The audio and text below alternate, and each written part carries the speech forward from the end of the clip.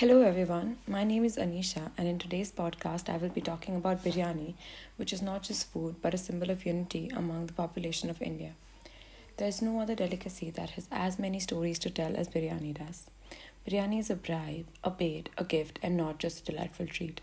The smell of cooked biryani can bring a ray of hope during adverse circumstances, stimulate arguments, and unite people.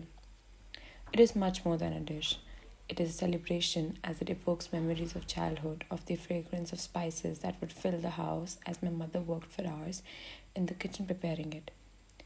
Little surprise that restaurants across the world love the flavors of biryani, a true gastronomic delight of the Indian subcontinent.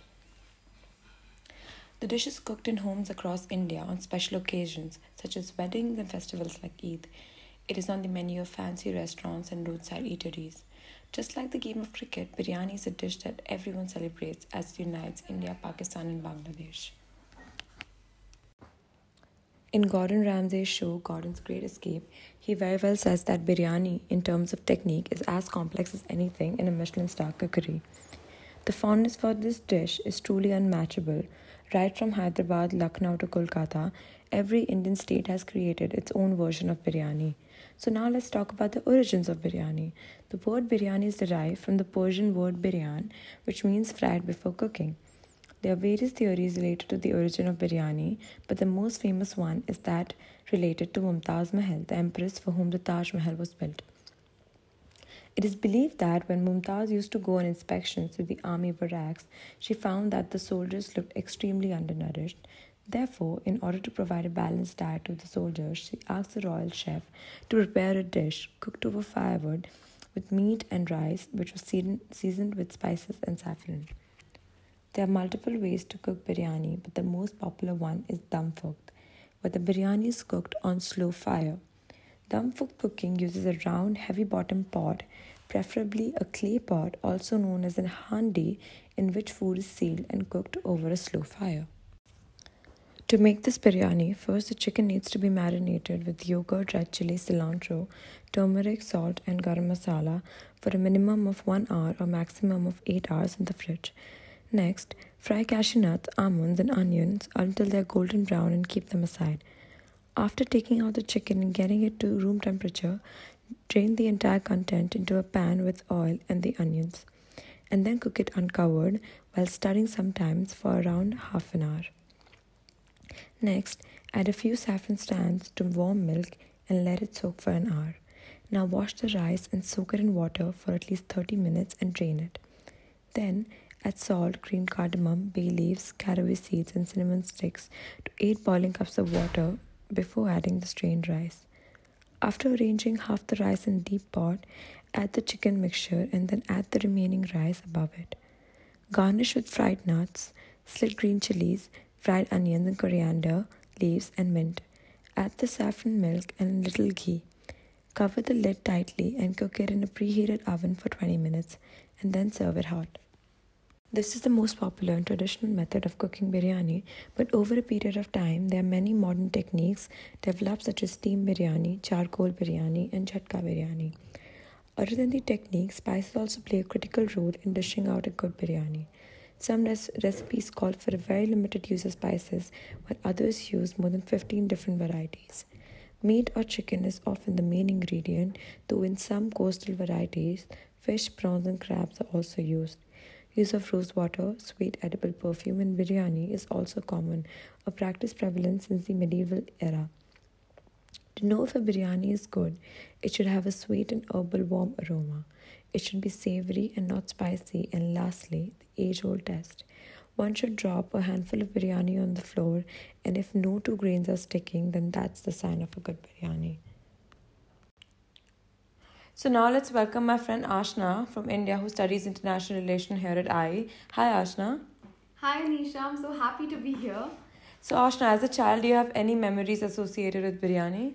I think it's so exciting that you're going to be talking about biryani as a food, especially because it's played such an essential role in, growing up. I think I have such fond and such vivid memories associated to it. I still remember that our neighbors were Muslim and they would celebrate Eid, and as a 8 and 9 year old child, really look forward to the month of Ramzan and Eid, because I knew that they would have a entire pot of biryani made, and they would invite me and my family over, and it would be amazing food. Traditionally, biryani is chicken and mutton technically, but we're vegetarian, and I also know that they would make a separate vegetarian biryani for us, like just on the side, and say like here, so that we could also feel part of it and enjoy it. So I think it's just such a beautiful memory that I have growing up, like of spending time with my neighbors and my family, coming together on Eid. So every Eid I would look forward to a biryani invite. So that's my memory of like it while growing up. So, as you've said, biryani is strongly associated with Islam and the festival of Eid in a country like India with huge Hindu-Muslim divide. Do you think food like biryani can have political connotations? I think it's such an interesting question that you ask me right now, because a lot of us don't give it so much thought, but something as simple as biryani can have such a huge meaning, like just beyond food. Like, just like the story I just told you, it's about like, me and my family that is traditionally Hindu vegetarian coming together and eating biryani as a food with our Muslim neighbors.